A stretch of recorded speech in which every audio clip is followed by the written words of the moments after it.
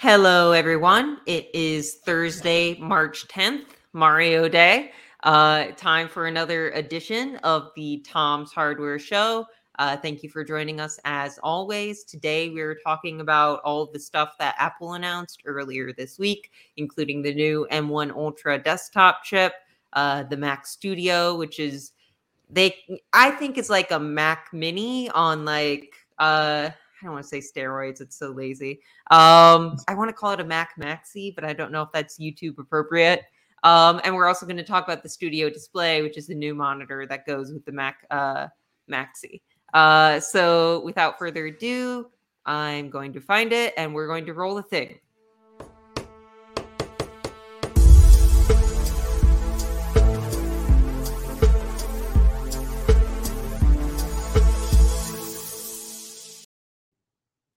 So hello, everyone. Again, this is Michelle Earhart. Joining me today is Senior Editor Andrew Friedman. How are you, Andrew? Doing all right. How are you? I'm great. And also joining me is staff writer Isaac Grouse. How are you, Isaac?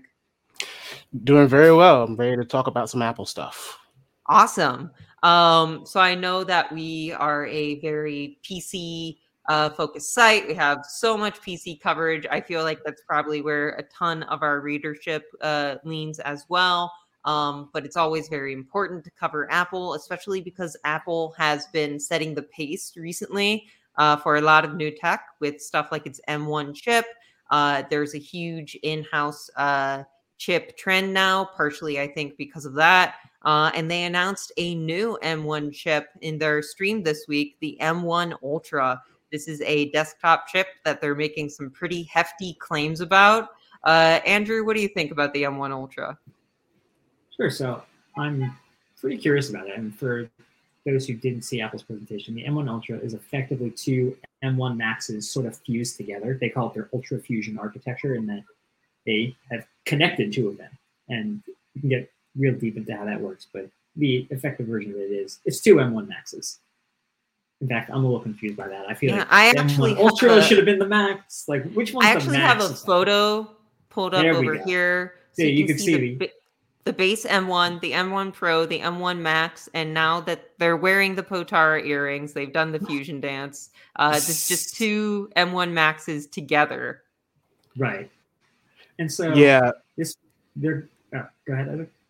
No, I was just going to go right along with that with the naming scheme. It's kind of the naming scheme is kind of weird, but it's trying to fit in this kind of weird ecosystem of naming schemes that Apple has with other products. But it feels like you guys were saying, like it's M1 is Super Saiyan, and then you have all these stages before you get to Super Saiyan 2.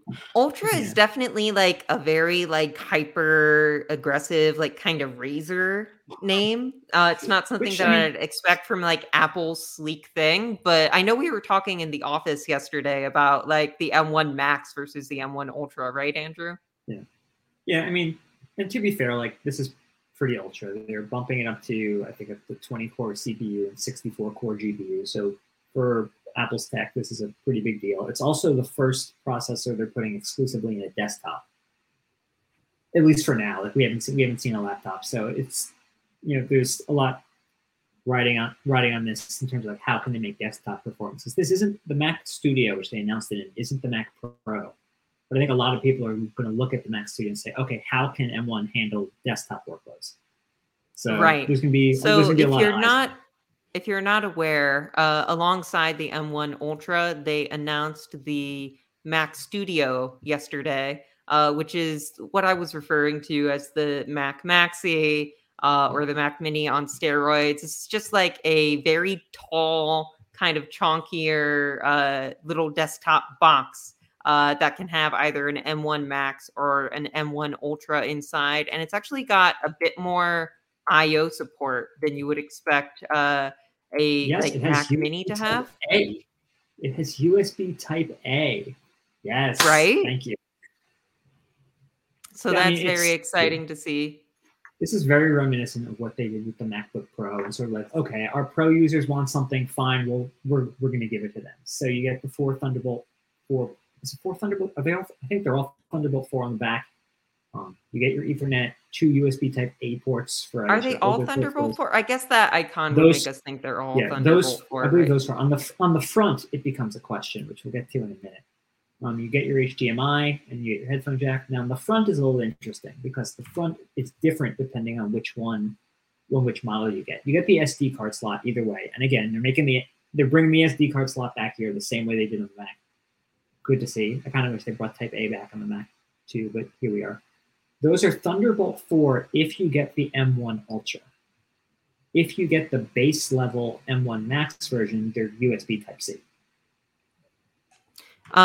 So there is a lot of supposed power with this thing that we'll get into in a moment, but I want to focus on the M1 charts before we get to that, because Apple's made some pretty big claims about the M1 Ultra. You can sort of see, obviously this is very zhuzhed up, but what the chip looks like here. And then they also showed some charts during their stream, which power consumption versus a PC desktop, not a lot of specific specs there. But this is the thing that I really wanted to get into in this stream and why I decided to launch right into the M1 when we started talking, which is, they highlight...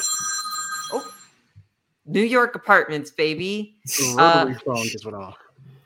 So they highlight power here, but they compare this to highest and discrete GPU, which they didn't name, but pretty much all the coverage I've seen of this thing calls that the RTX 3090. I believe they did name it in their notes at the bottom. Okay. And then they have the power consumption bar at the bottom of this chart here. But what they have is relative performance. And they actually have the M1 Ultra beating the RTX 3090 in this chart. Obviously, we're looking at their chart. We do not necessarily endorse this claim, but this is such a wild, interesting thing to say about an integrated GPU on a desktop chip that, the Mac Studio is larger than the Mac Mini, but it's still not that big of a device, right? And I have to wonder what task they are talking about here where the M1 Ultra performs higher. It can't be gaming. I don't know. They don't say in a lot of their workloads that they have the legally at the bottom. It often says a representative workload or an industry standard test or something like that. It's unclear what task they use to get this number. I'd love to know because look, a lot of people aren't going to buy the M1 Ultra, the Mac Studio with the M1 Ultra for gaming anyway. There's not a ton of games in the Mac, so I'm curious which workloads it is. Is it in Apple's own software where they can really tune for that, or is it in something like Photoshop? I don't know, but I'm not expecting anyone to boot up. I'm just trying to think of games that work on Mac, like Civ 6 or Tomb Raider, and have it at 3090 level performance. That's just not no, I wouldn't expect for gaming either. But we still NVIDIA is still sold in productivity laptops, especially higher end studio ones. So this is pretty interesting to see. Because theoretically, then this means that the Mac would be the more powerful ecosystem than Windows for a little while if this turns out to be true. Very small increment, but every company kind of judges this up to its own way based on how they find the benchmarks. So I think we're gonna have to wait for third-party benchmarks to get a better, clear idea of this. Right. The CPU stuff was interesting too. Oh, sorry, go on. So the CPU stuff you had pointed out, they were talking about the sort of pairing it to the Core i5 12600K with DDR5 and saying that it could basically operate at the M1 Ultra perform at the same level as that chip while using about 65% less power. And the slide you have there is if you really push this thing to the limit, suggesting it could maybe run multi-core performance compared to the Core i9 12900K with 90% higher performance with less power, which seems kind of bonkers. I wonder how easy this is going to be to get versus like newer Intel chips aren't that difficult to get, but RTX cards still difficult to get. And this is promising, not necessarily for gaming, but for workloads, potentially comparable power. The Mac Studio starts at, I believe, somewhere in the 1300s. Right, Andrew? No. You're thinking of the display, I believe. The display starts at $1599. I know that. And the Mac Studio starts at it starts at 2000. Okay. Wow. I didn't think to look it up before the stream. Apologies, everyone. Yeah. Around $2,000. That's very expensive, but like an RTX 3080 right now, if you reasonably want to buy it, is around like $1,200. And this is promising to be closer to the RTX 3090 in performance. Well, yes and no. The $2,000 one is for the M1 Max. Okay. If you want the M1 Ultra, you're starting at 4,000. Okay. And that is with the 48 core GPU. So if you have to pay more if you want to get the full 64 core GPU, at which point you're talking a minimum of 5,000, and that's with 64 gigabytes of memory. If you want to push it to give 128 gigabytes of memory, now you're talking like 5,800. And then plus you could add storage. So I don't have it up in front of me which specific configuration they used to compare. If it was I imagine it was the 64 core, but how much memory they gave. But a lot of that's going to factor into this as well as the workload. So Andrew is our sort of relative Apple expert. So he's knows a lot more than I do on this particular topic. But like Andrew, that's pretty expensive. I understand this is probably aimed towards enterprises, maybe freelance, but fairly like stable video or audio professionals. And then like the major Mac heads who don't care how much things cost. What do you think about that sort of pricing and power versus Mac's previous devices, especially given that we didn't see any laptops announced yet during the stream, and we're not going to be seeing a 27-inch iMac coming out?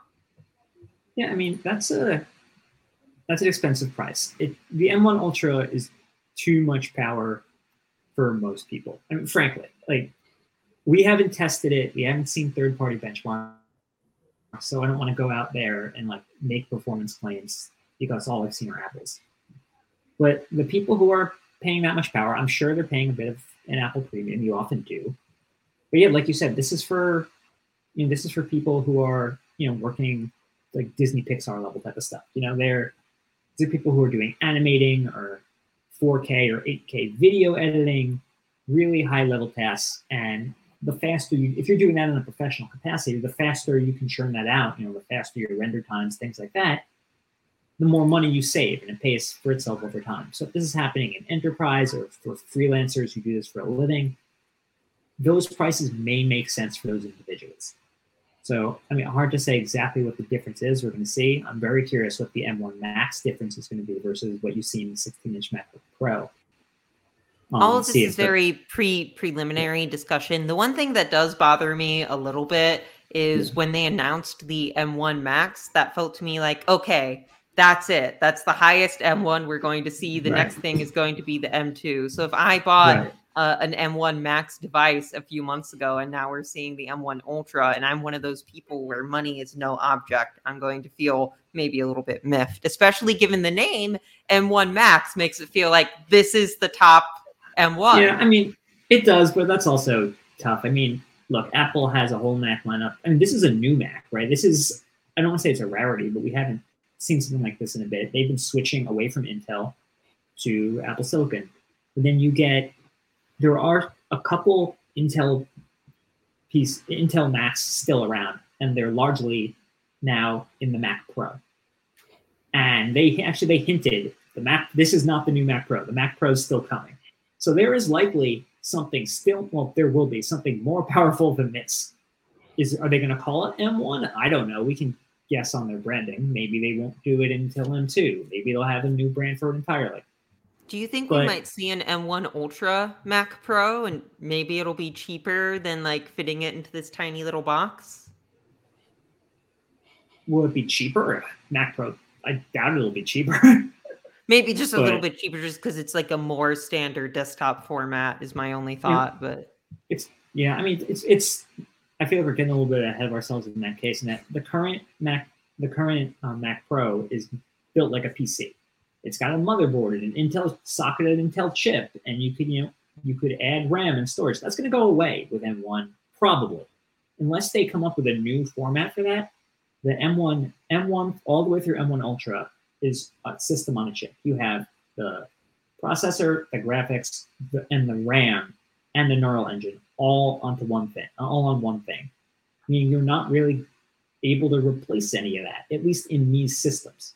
So on a Mac Pro later on, maybe they'll come up with a way to do that, but putting a RAM somewhere else, for instance, would absolutely sort of go against what they've done so far with M1. Great. As for you saying, sorry, I was going to ask Isaac if he had any thoughts. Oh no, go for it, Isaac. No, I was just going to mention. I think I saw a tweet from Marquise Brownlee saying like a maxed out Mac Studio with a M1 Ultra 8 terabytes of SSD is like $8,000. Yep, and that's like, if you're gonna ask me what I thought about the show, like it's great. It's like, it's a crazy mashing of like two chips into one, but I'm not in this market at all. I don't have a crazy expense account or anything like that. And I feel like it's crazy for folks who invested in the Macs and all these products under the Macs. And now it's like, oh God, what is it? A year later, maybe less. It's like a whole new family of, a whole new chip comes out extremely stronger. And now if you invest in this, like you said, you have to worry about a year later, they're going to come out with an even stronger, possibly. But that's always the case with these devices, though. That's always the case. I will say the Macs came out in the MacBook Pro. This is a desktop. So I kind of don't like, there are some people who specifically use their laptops as their desktops, but there is no M1 Ultra for a laptop, right? So in a way, they're kind of addressing two different markets. There's the at home, I want a small PC for my desk market, and there's the I want to be able to take this portable market. The M1 Ultra is not going with you unless you're taking this whole thing and a monitor with you. So maybe there are some people who looked at that on that, but they got a laptop. It's kind of a different thing. It seems like you're breaking up a little bit, Andrew. Apologies for that, everyone. That's the thing with doing this live. We do have a comment that I think no worries. We do have a comment. Reminder, feel free to drop your comments in whatever platform you're using, and we'll address them throughout the show. So Suraj Agarwal, apologies if I butchered that name, says that's a sick update. I assume 2 Mac Pro TBH. There are some pretty impressive specs listed here. I moved over to the Mac Studio side just because there's only so much we can glean from the M1 Ultra's, very proprietary, very specific charts. This has specs also that we'll have to test on our own. Some of these things, storage transfer rate or bandwidth. But these are some pretty big claims. What do you think, Andrew? Typically text, like the things like memory bandwidth, they're typically true. That's sort of across the board. Those types of things. Those go through legal, right? So they're typically pretty close to true in that case. Okay, so now, when you get to things like those slides comparing performance, there are things that can sort of be fudged. But these pure tech specs, they're a little less fungible. So I bring this up because I'm curious what you think, because I know you were pretty disappointed that they didn't announce a new laptop during the stream, and I was wondering what you would sort of want from a new Mac, given that they have an M1 Max MacBook Pro, right? So what sort of specs are you looking for there? I don't think they need to they can put this in a laptop if they want, but it's going to be the stick, Look, I was looking for a laptop, but that's because I need a laptop in my life. I want lots of options to choose from. So I think the two laptops that people were looking forward to from the rumor mill were either an updated 13-inch MacBook Pro, which I guess to me is kind of a snooze because the 14-inch exists and is real pretty, or a new redesigned MacBook Air that may or may not have an M2 or similar chip in it. I think a lot of people would like. I've been sort of waiting for the MacBook Air. It's been a while since they introduced it. It didn't. There's all these rumors that it's going to get a refresh with similar design to the MacBook Pro and similar colors to the iMac. I think colors on the MacBook Air would probably sell like hotcakes. Just like you did walk around like your purple or your yellow or your green. Like it's been a while since Apple's done color outside of the phone, and then they did it on the iMac, and that excited a lot of people.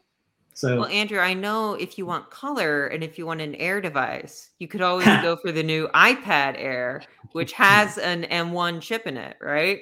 And we don't cover a ton of tablets or phones on our site, but this is interesting to us, seeing an M1 coming to the iPad Air. Apple keeps trying to do this thing where it has like its prosumer tablets that it's marketing for you to do work on. Like we have someone working in SketchUp here. And I don't think it's ever quite taken off. I don't know. What do you think, Andrew or Isaac?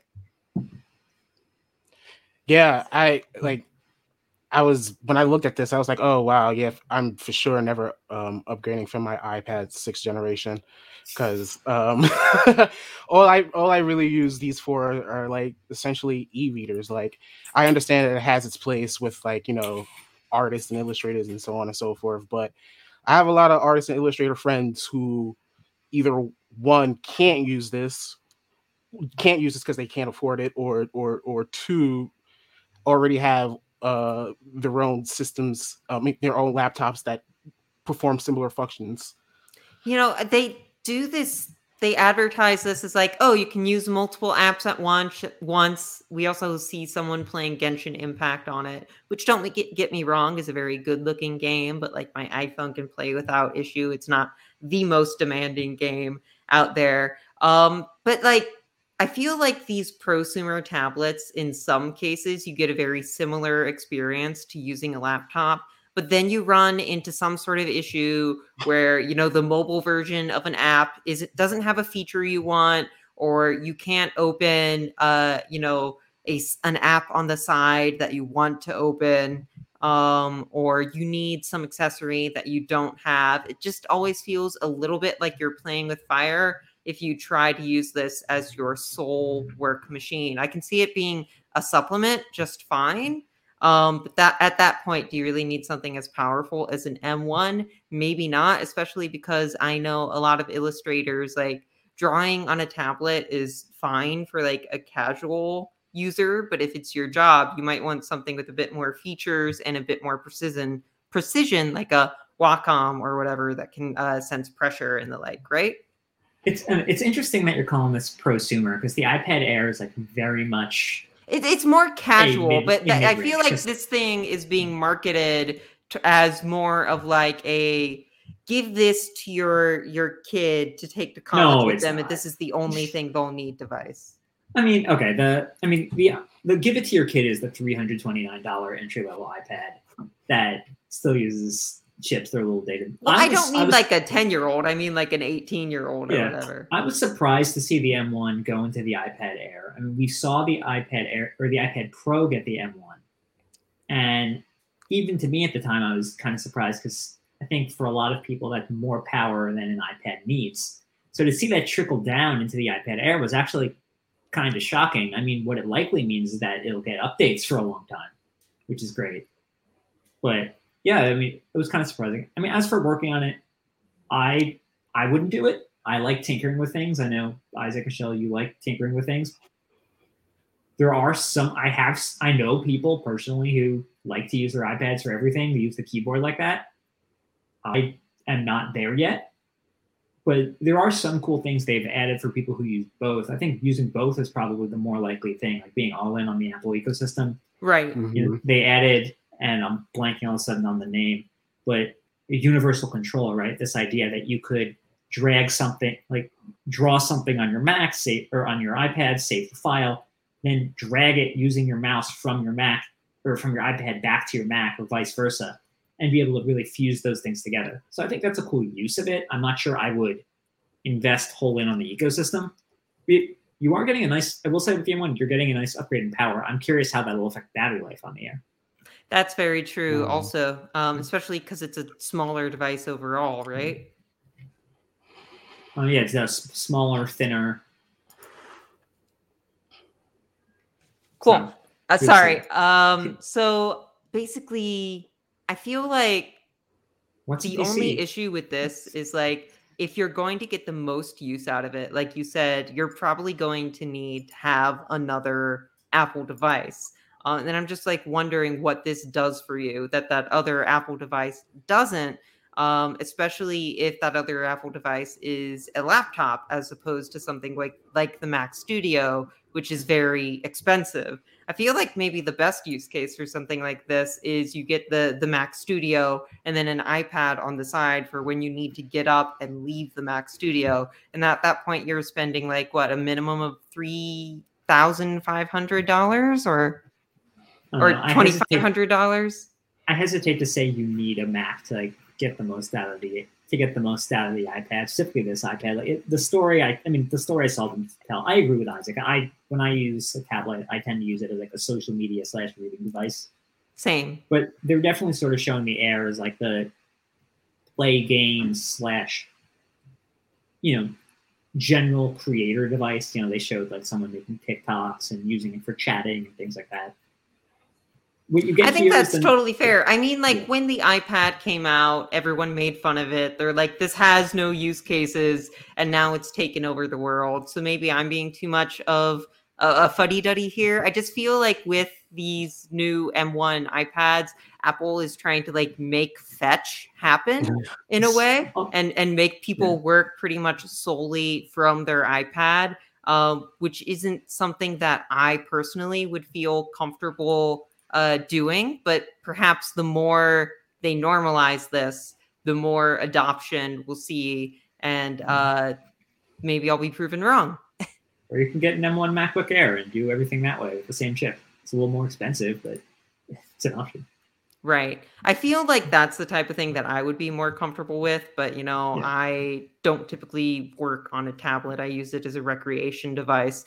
It is interesting to me, though, that it's yet another M1 device. And we've been speculating about the M2 for so long, right? So this is yet, going back to the M1 Ultra, this is yet another M1 chip. This is very powerful. Obviously, it's limited in which bodies it can fit into. We were talking about, we wrote an article the other day where we said that the new Mac Studio with the M1 Ultra is 2 pounds heavier than the one with the M1 Max because of its cooling. Yes. So obviously it's there's still room for the M2 to grow and do things that the M1 Ultra does not do. But at this point, what would we even expect from an M2 that's something in the M1 line, whether it be the Pro or the Max or something else, doesn't cover?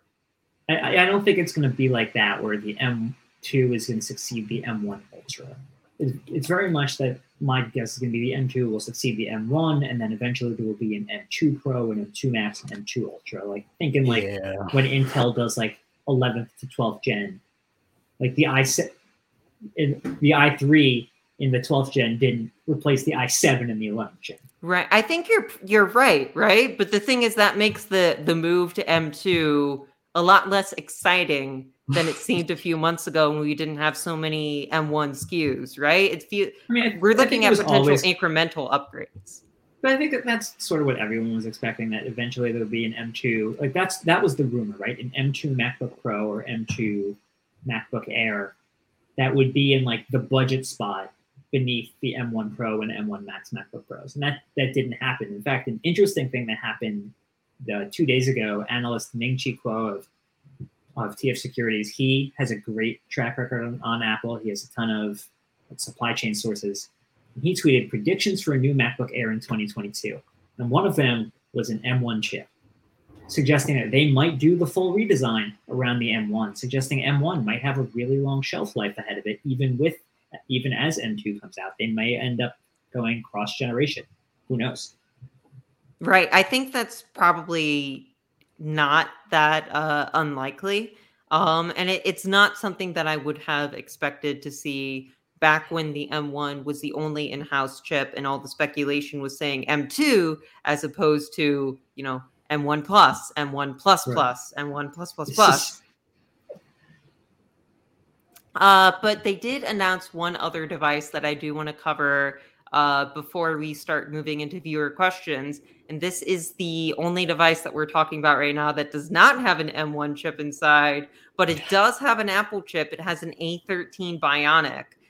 This is the Studio Display monitor that they announced, which I think is especially interesting because it's 27 inches. You can see this is a marketing photo. They show it next to the Mac Studio. They do not have a 27-inch M1 iMac coming out. So this is, for now, until potential future devices, this is your 27-inch Mac desktop ecosystem solution, is to buy two different devices, which is not that, uncommon for us in the PC space, but these are both very expensive, very proprietary devices. And part of what, Apple sells itself on is its convenience, and this is not an all-in-one. Granted, you don't have to use the Apple monitor with the Mac Studio, but it does have the A13 Bionic chip, which I bring up because it has integration with Mac OS. Not the most impressive integration, but it does mean it has features like Center Stage, which kind of works like NVIDIA Broadcast, where it keeps you in the center of the camera. It has spatial audio using its 6 speakers that it comes with. Otherwise, it is still a very nice monitor. It is selling itself as 5K, which is another K. We love to see more Ks. I love that for them. It has a Retina display, which is always not the first time we've seen it in a desktop device, but I always associate that in my brain with laptops. So it's interesting to see that outside of it. And then it has very impressive specs otherwise, but also some issues with add-ons, which we'll get into later. But I've been talking for a little while. Thoughts on the Studio Display, Andrew or Isaac? I think the Studio, it's an interesting choice to go with, to pair it there. But I think they announced those because they're both Studio and they both sort of came out at the same time. There are plenty of other photos of it with the Mac Mini, the MacBook Pro, I think the MacBook Air is actually one of them. So you could use this with something else. You could. I think there are definitely a lot of people disappointed there's not like an iMac Pro that's 27 inches. I think it's still rumored that it may exist at some point. To some, this might. Oh, go on. Sorry. To some, this might be. I mean, this is a lot more money, right? To get this 5K display and then to buy another computer. I mean, no one's making you get the Mac Studio. In the long run, it may end up like if you're buying a 5K display now, like you're not going to get something cheap. Period. Apples are expensive.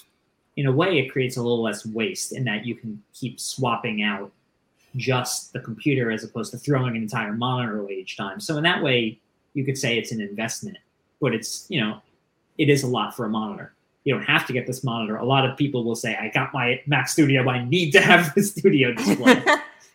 So I hope for the sake of the people who do want it, that they do create that. But I mean, otherwise, there have been people clamoring for an Apple display that is not $5,000 like the XDR display currently is. So this is actually the more affordable one to a lot of people.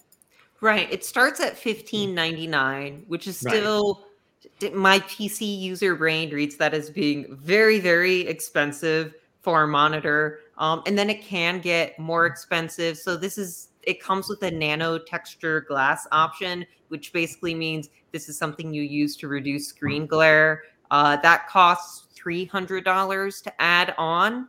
And then the big thing that I think is maybe a little beyond the pale for me is it comes with a tilt adjustable stand by default. Let me actually swap photos here. Oh, sorry.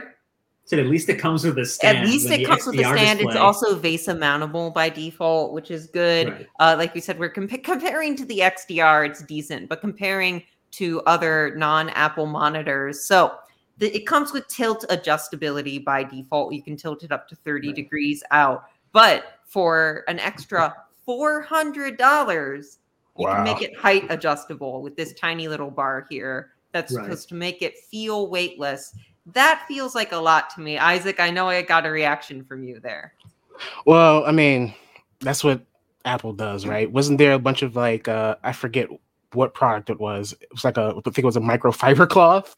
That was just an exorbitant amount of money that people were like, what? I think it was like $10.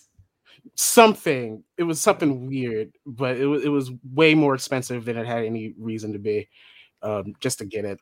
I like this display a lot. I like Andrew said, this is like super an investment. It's the only display you would ever need for a long time going forward, I feel like. The only issue I have, sorry, I don't mean to cut you off. Go ahead. The only issue I have with it is it does pretty much everything that our best monitors that we tend to recommend do. You can also mount it portrait style. I don't have a photo for that here, but going back to the specs, obviously we can't endorse this because we haven't tested it ourselves. You know, it's claiming 1 billion colors, 600 nits of brightness. Those are very high specs, even amongst what we tend to consider the best. It's got 3 USB-C ports. It's also got 1 Thunderbolt 4 port, which you can use to like charge your device as you use it. So you don't have to like plug it into a wall. You just plug it into your monitor, which is kind of nice. And then, 6 speakers, which I think translates to 4 tweeters and 2 woofers. Woofer for bass, tweeter for higher frequencies is pretty nice, especially when it comes with built-in virtual surround sound. Those are all things you can do on Windows as well. They do get pretty expensive on Windows 2, maybe not up to $15.99 or $22.99 if you add on everything, but decently expensive. And then the big thing is 5K.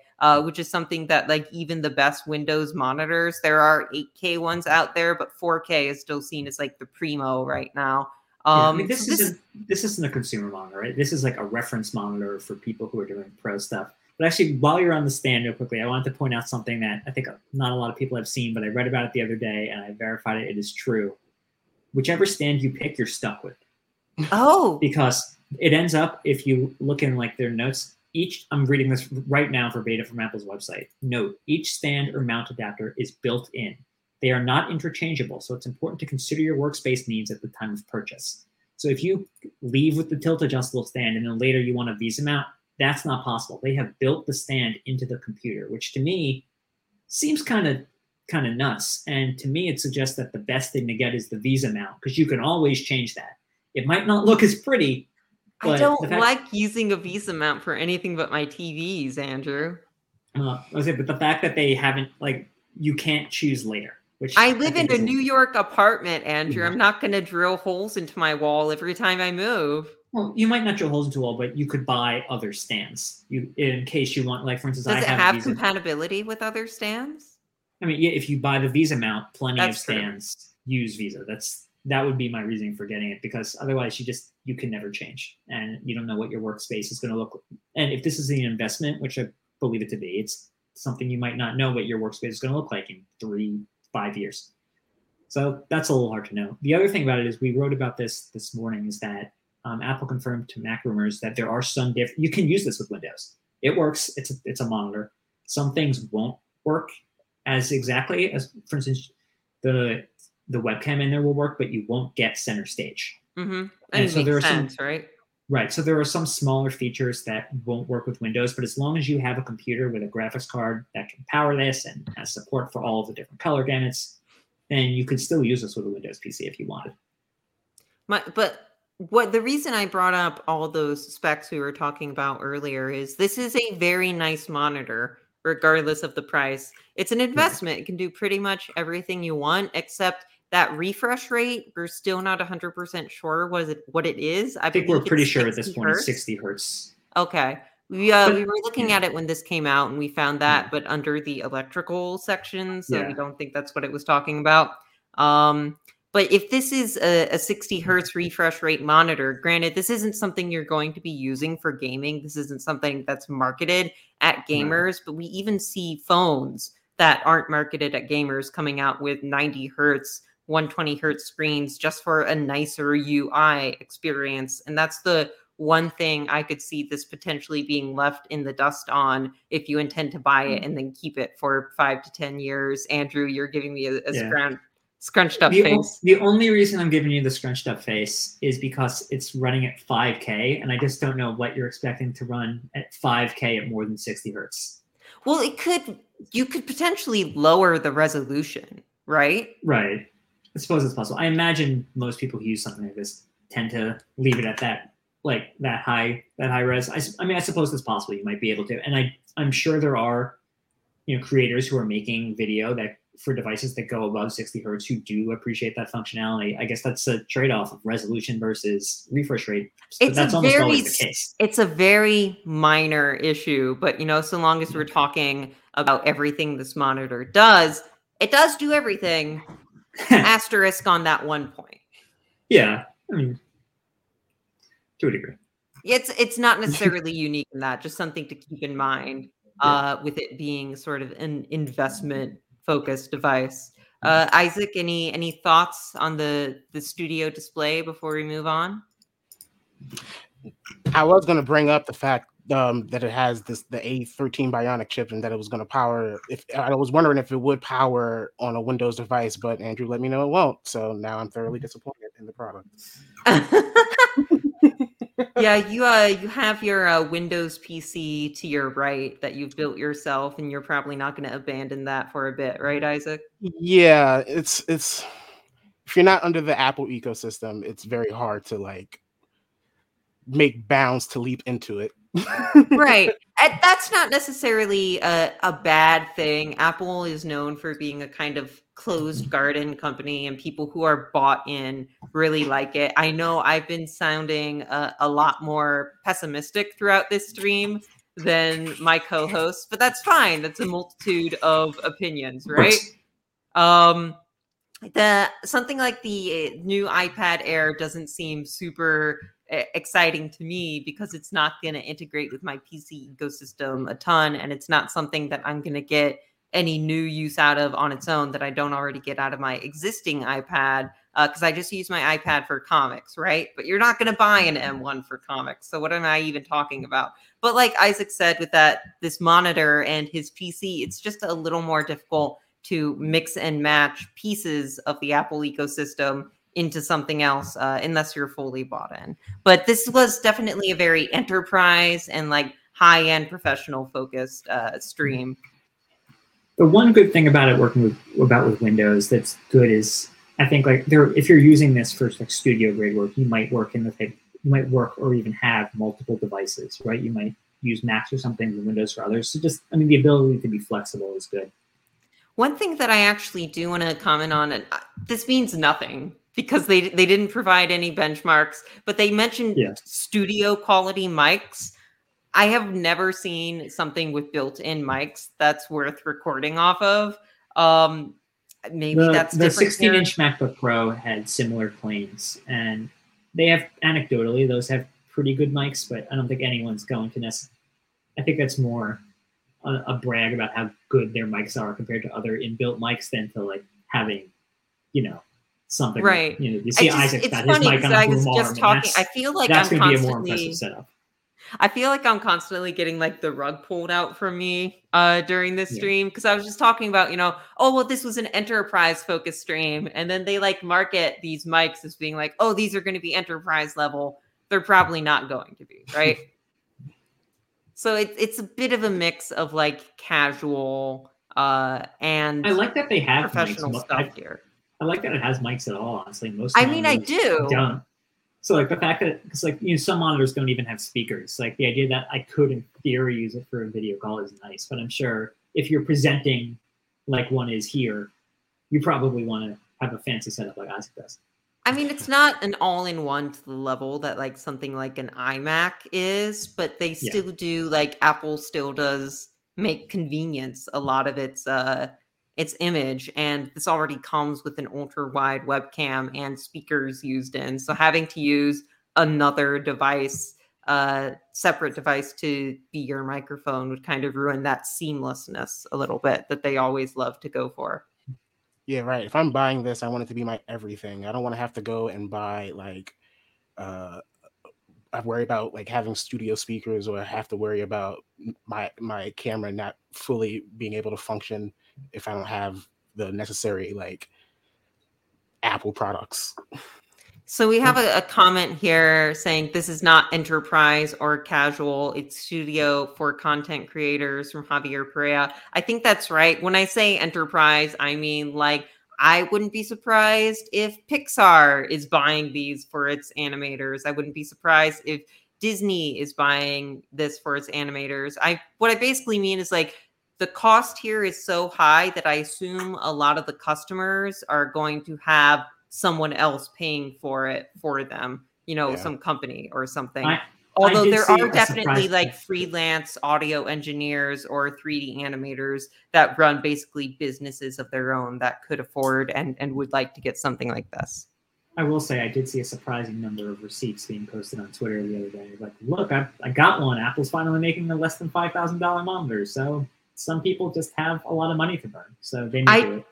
I think if you're an influencer, this is also like, and I know we're talking about influencers and YouTubers, and like some people don't like to get into that idea, but like if this is a business to yours, if you're a creative, yeah, absolutely. I don't think you're going to see this at IBM, like on every desk, or at like Johnson & Johnson on every desk. Right. But like a more creative company, there are some companies that are built into the Mac ecosystem, and this is your desktop level upgrade for that. If that is your company, usually that company isn't a Johnson & Johnson or something like that. But I could see like a few Silicon Valley companies, upgrading to a fleet of Mac Studios, perhaps. But like Andrew said, you also do have those individual diehards who, maybe they're YouTube content creators. Maybe they are just really big Mac fans. I know someone who is a programmer who loves Macs, who bought like a $5,000, coffee shop espresso machine for his home kitchen, who probably wouldn't balk at buying something like this. That doesn't necessarily mean that it's a personal level device, though. Right. Andrew, I think you're muted. I am, but I wasn't saying anything. Oh, sorry. So the reason is because I do have a question for you and Isaac that I want to bring up, which is we're talking about this stream either focusing on this, maybe not enterprise, maybe I'm a bit mistaken in saying that, but this very high-end gear or this lower end, still M1 casual gear like the iPad Air. What are you disappointed maybe that they didn't show that you were hoping they would show? I mean, that's tough. The rumors always go around. And like, I like seeing the new laptops. I was hoping that, it's been a while since they introduced M1 and they had the Mac Mini and the Pro and the Air. And I would have liked to see those refreshed. I think we still have plenty of opportunities this year. On WWDC, Apple's developer conference is probably going to happen around the same time in June. It usually does. I'm sure something will be announced there, whether it's silicon or hardware. So there's always typically an October event. I was surprised to see nothing on the mobile side, but we also did just get some big updates in the fall. And they may want to keep something like the MacBook Air, which is more likely to be. We did see the iPhone SE coming out. Yeah.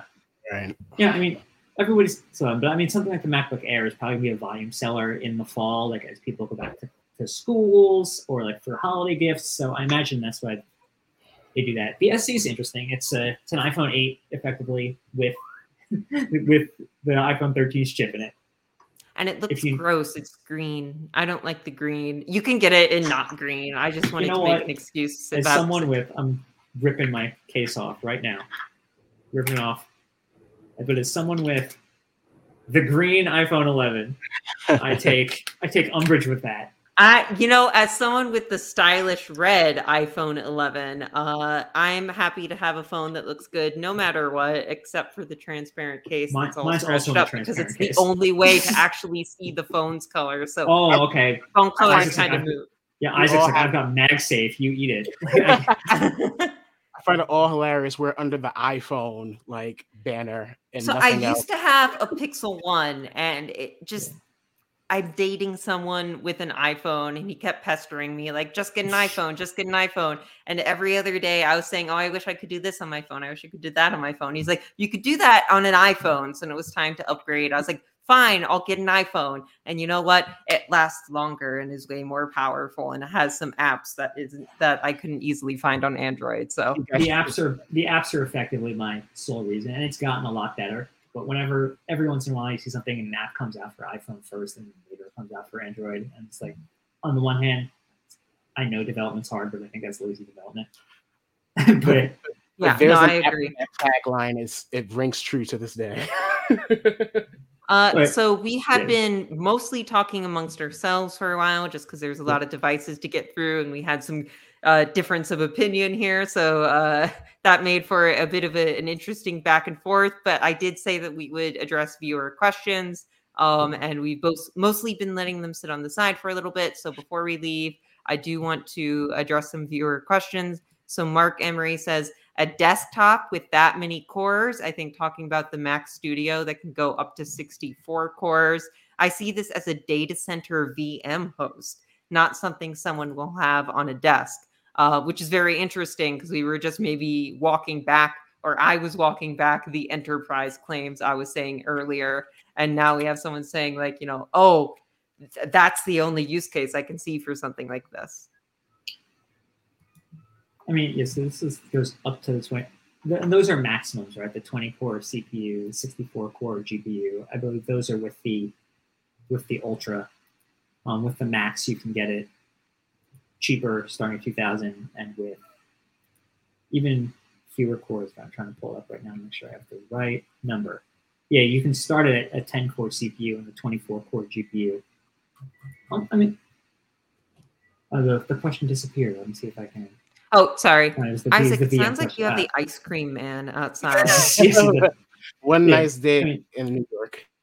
It's definitely designed for a desk. I mean, it's definitely bigger than the Mac Mini when you look at even in Apple's own pictures. Like the height absolutely adds something. But I mean, this runs Mac OS. A lot of people love Mac OS for creative applications.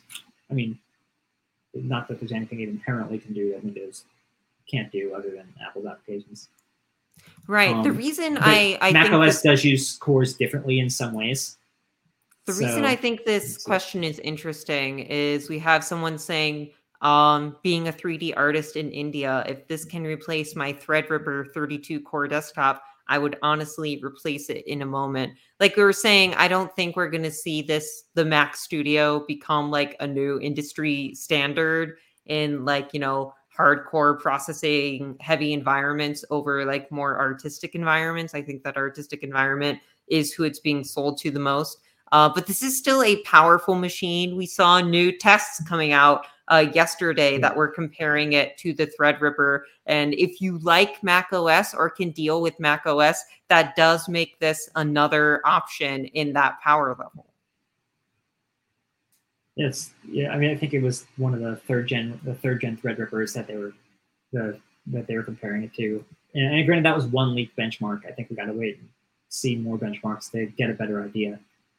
The single core performance, and with the exception that there's more of them, is probably going to be very similar to M1. I mean, there'll be more of them, but remember, these are the same cores scaling all the way down to M1. So I imagine it's going to be the multi-core performance, especially on like the 20-core chip, where they have a lot more of them. We're going to see the gains as opposed to single core, where single core is going to be the same core. So if we move on to another question, this one says, this kind of display is very hard. Talking about the Studio display, this kind of display is very hard to find in the generic market when you consider the color output and quality. For media work, you really end up spending upward of $3K to $4K USD. So this is a good option. I don't do a lot of media work. I've always been like very impressed by the idea of like buying a monitor, specifically looking for it to be like color neutral. So I don't have a good basis of comparison for that there. Yeah, I just pulled a couple up just for giggles. And for instance, I just pulled up a random Dell 8K that goes for like 3,700, which is less than the XDR display. But like but it's to say that like the really high end displays can easily be in the thousands. So for some people, this is actually the budget option. Exactly. But it's sort of like you have to be in that space, right? So if you're like us and we're using gaming and productivity displays, this idea that you'd spend so much is kind of crazy. But once you get into a place where this is the tool that makes you your money, then like they go up. There's like Sony reference monitors that are like $30,000. Like one just came up on Google, and those things exist. These broadcast reference monitors. So $30,000. Well, at that point, I guess having to spend $400 for height adjustability seems a little not like an issue to me. That's the big thing I don't like about this monitor. I know I sound like I'm really harping on it, but it's just a tiny little piece of metal and plastic, and it costs $400. Whatever. They had to build it into the case. What is it? Looking at the current prices for GPUs doesn't look like a bad deal. I'm not sure what this was referring to. So. I think they're referring to the claims against the 3090. Yeah, I was about to bring that up as well. I think again, that's absolutely going to be the type of thing where you're going to have to see the tests, and that also depends on what you're using the GPU for. Like the idea that this integrated GPU is going to match the RTX 3090 in gaming is laughable to me. I mean, if someone wants to prove me wrong, I would love to see it. It would make me laugh really, really hard. Would it even be able to ray trace? Is the thing? Whatever. I don't know. I mean, I'm not sure if it has just in the infrastructure. Isaac is giving me a no. Anything ray trace, but probably not. I think you need. I could see a studio. I could see an artistic use for being able to ray trace, but absolutely. But I think we're gonna have to see this in really creative benchmarks. I want to see somebody run, Adobe platform on it and see when or like render video or transcode video. We're saying, at a time. Oh, this might be very powerful for certain productivity, but it's not for gaming. I agree. At the same time, there is a space that is a nice intersection between productivity and gaming, and that is game development. And I know a surprising number of game developers who actually prefer the Mac ecosystem, just because you have to keep track of so many files when you're doing game development.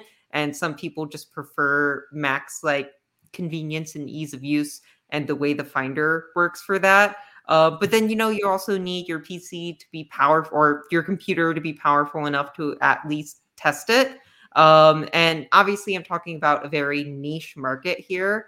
But I'm curious to see how much this will be adopted among those people, especially because, content creators, like Javier was talking about, indie game developers would be another, I think, individual as opposed to company that might be something that would want to buy the Mac Studio. So then we have another comment here, which just says, I think the design of the new iPhone SE is a bit disappointing, which I think is fun to end on. I don't know. What do you think, Andrew? You said basically an iPhone 8. I mean, I was looking at the specs the other day. It is effectively the iPhone 8. It is the same. It is the exact same dimensions. The weight isn't exactly the same, but I think that's partially due to things like different sizes in different battery sizes and other components that add that weight. The display is the exact same resolution. The cameras are the same, with the exception that the new SE has some of the software features that the 8 doesn't have. And of course, you get things like Touch ID. Yeah. Wait, you get Touch ID on the SE? I only have Face ID. Right, there's no Face ID on the SE. It's just like the 8. You get Touch ID. And no Face I'm actually jealous of that because, it's such a shame. Apple put so much effort into, making Face ID, and then a couple months later, it's like, everyone, please wear masks for the next few months. Yeah. iOS 15.4 should help with that, and that they're going to have the mask mode if you want it.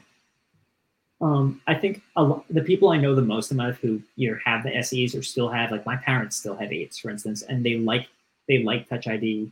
It's simple. They know how it works. They don't have to worry about scanning their face, things like that. And when you update, you kind of have to relearn your muscle memory. So I think for a lot of people who like just don't care about the spec, otherwise they just want a phone and they want that phone to be an iPhone and don't care about anything else, that's not so bad. I think the new designs are a little more exciting, but okay, so we have one more viewer comment that I want to bring about just because we're reaching time, which is everything is going to be sold out anyway.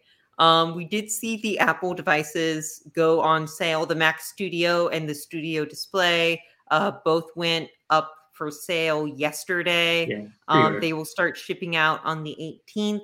I checked this morning, but I haven't checked since then. I believe you can still buy them.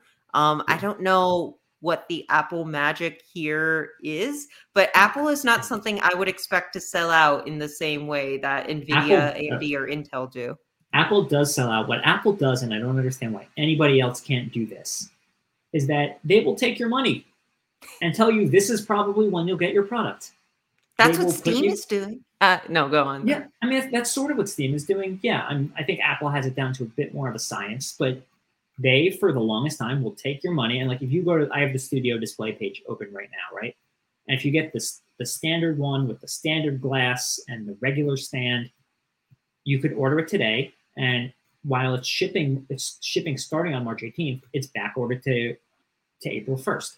But they will take my money. They're not going to tell me to go away like so many other sites do.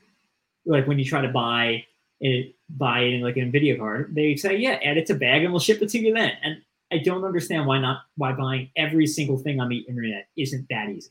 That's what makes sense to me. I'm not an online shopping expert, so I can't say whatever on the back end prevents that from happening for something like Amazon or Best Buy or whatever. But yes, that is something that I would appreciate as well. April 1st is not that much further behind March 18th. So unless they're just trying to make a fool out of you, Andrew.